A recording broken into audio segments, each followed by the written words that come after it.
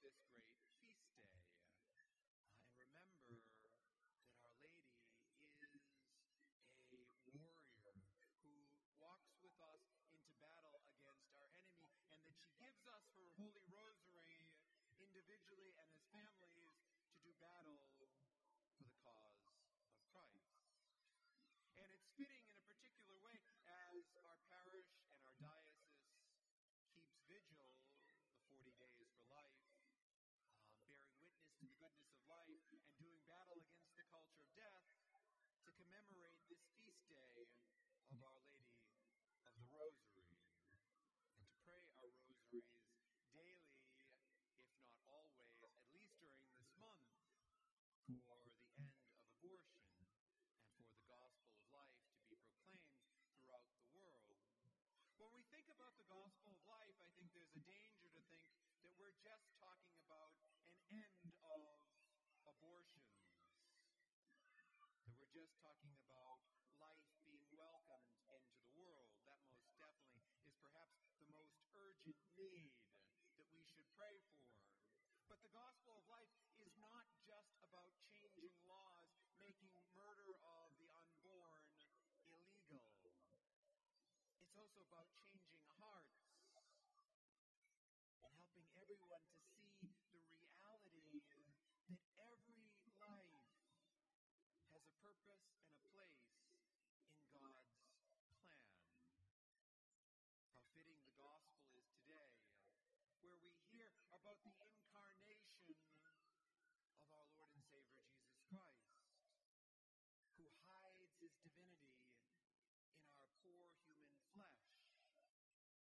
If God can hide his divinity in the flesh of a baby, we really need to be in awe of every baby, even the smallest one in the womb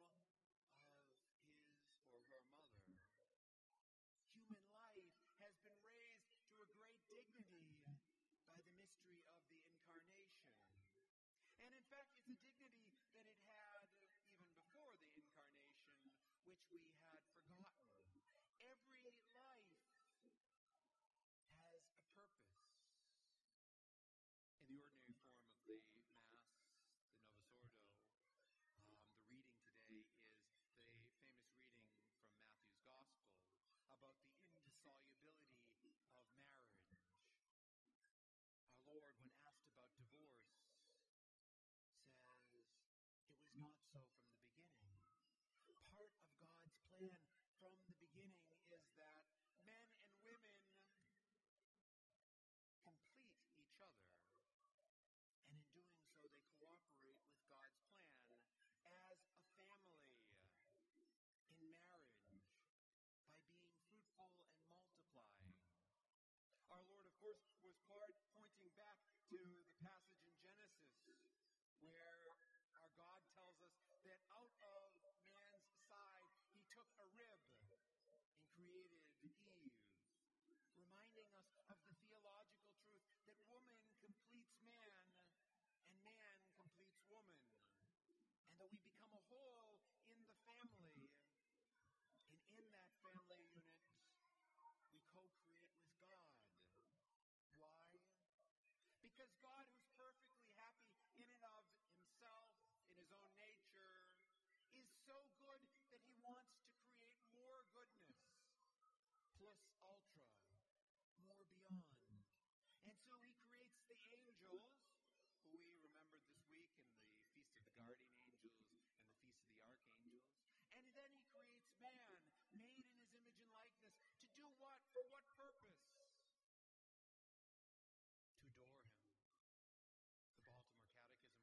The Baltimore Catechism reminds us that man is created to know, love, and serve God in this life, so that, with the purpose of adoring him forever in the life to come. Husbands and wives, in the holy bond of matrimony, both the natural bond and the supernatural bond, are meant to create many more souls, to be fruitful and multiply, so that there are many more souls, beings in existence to give God praise, to fill up that song of heaven with the angels, Sanctus, Sanctus, Sanctus, to join in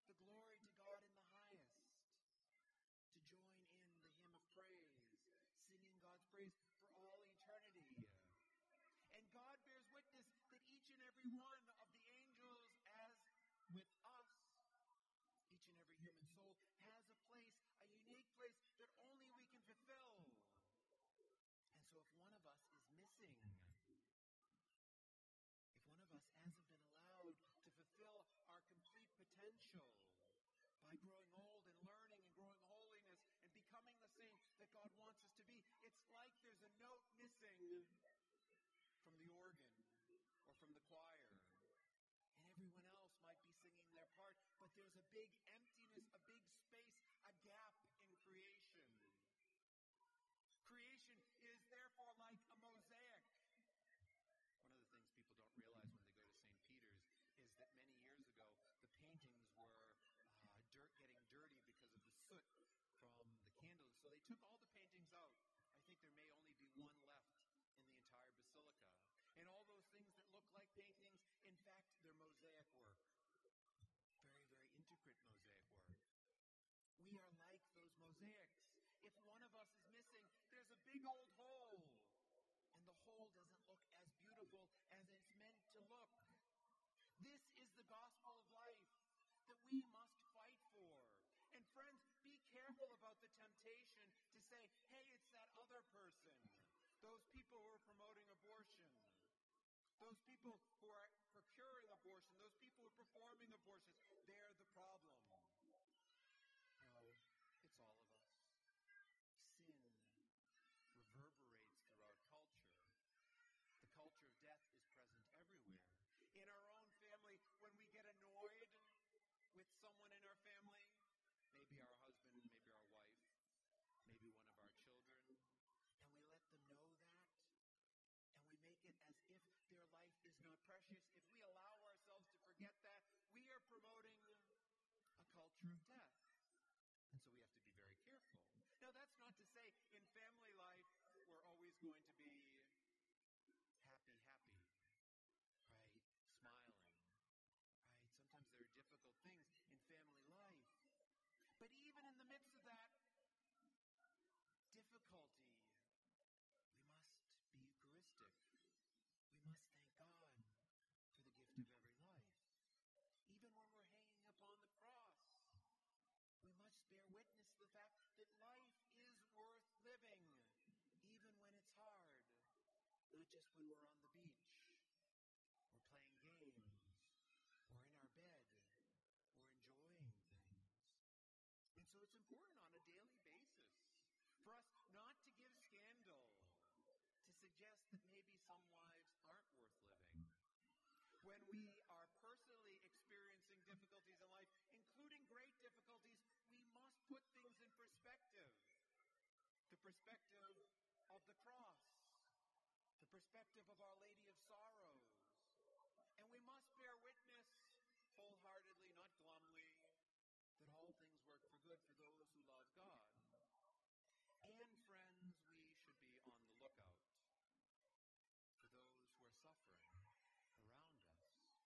If people are allowed to suffer around us without fellowship, without accompaniment, then we are failing to bear witness to the gospel of life.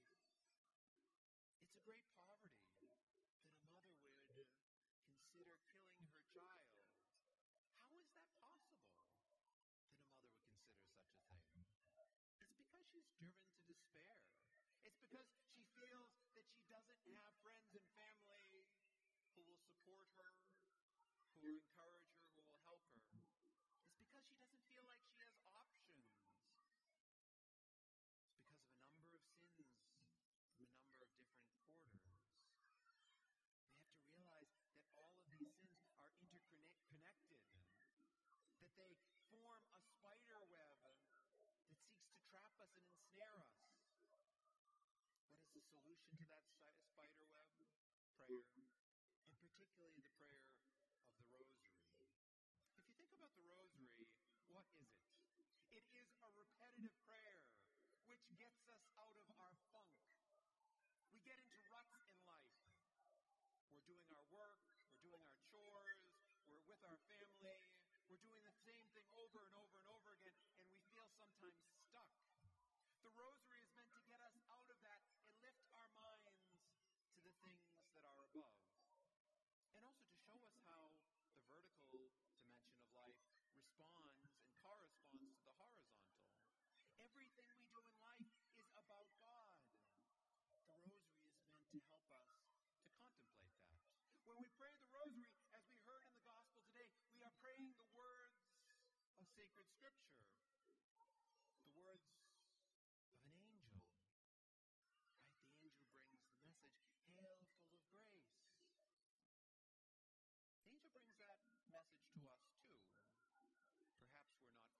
grace in the way that Mary is full of grace. But we're offered that same grace. The prevenient grace that Mary received in the Immaculate Conception is available to us in those boxes, and here at the altar, and in baptism. This is the angel speaking to us too. Remember, the Word of God is not a word, a dead word, to people a long time ago. It's a word being spoken to us. And so we pray, Hail Mary, full of grace. And the angel says to us, Hail, one to whom the same grace is offered. The Lord is with you. For in Scripture our Lord bears witness. Behold, I am with you even to the ends of the earth. The Lord is with you. He's with you in your good times. He's with you in your bad times. And He wants you to practice that presence. Being in the presence of God at all times. And bringing all things to Him.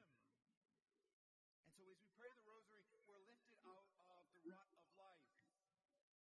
And we're invited to unite our life to the mysteries of the Rosary.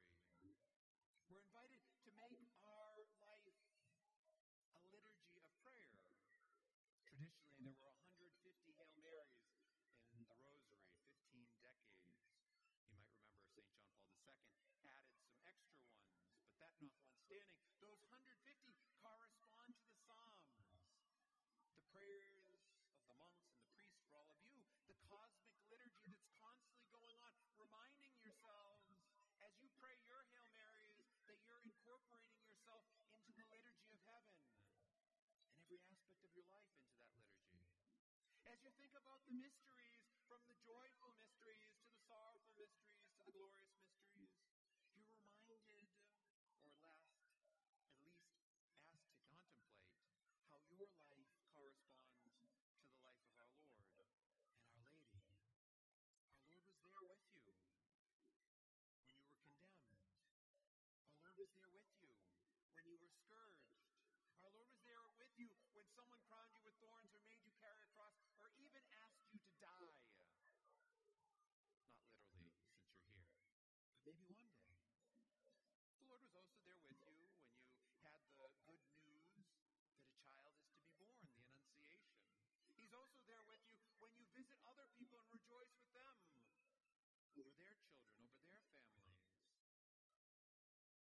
there with you when the child is born, when the child makes their first steps, when they're named, when they grow up.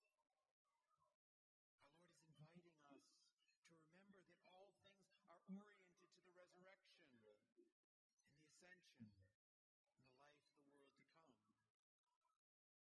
That's what the Rosary is about. It gives us this perspective that reminds us about the goodness of each and every human life and gives us the ability to bear witness to that. First of all, to ourselves, because sometimes we have to be reminded, then to our husbands, to our wives, to our children, and to all those around us. This is how we authentically proclaim the gospel of life. Not just saying, thou shalt not murder.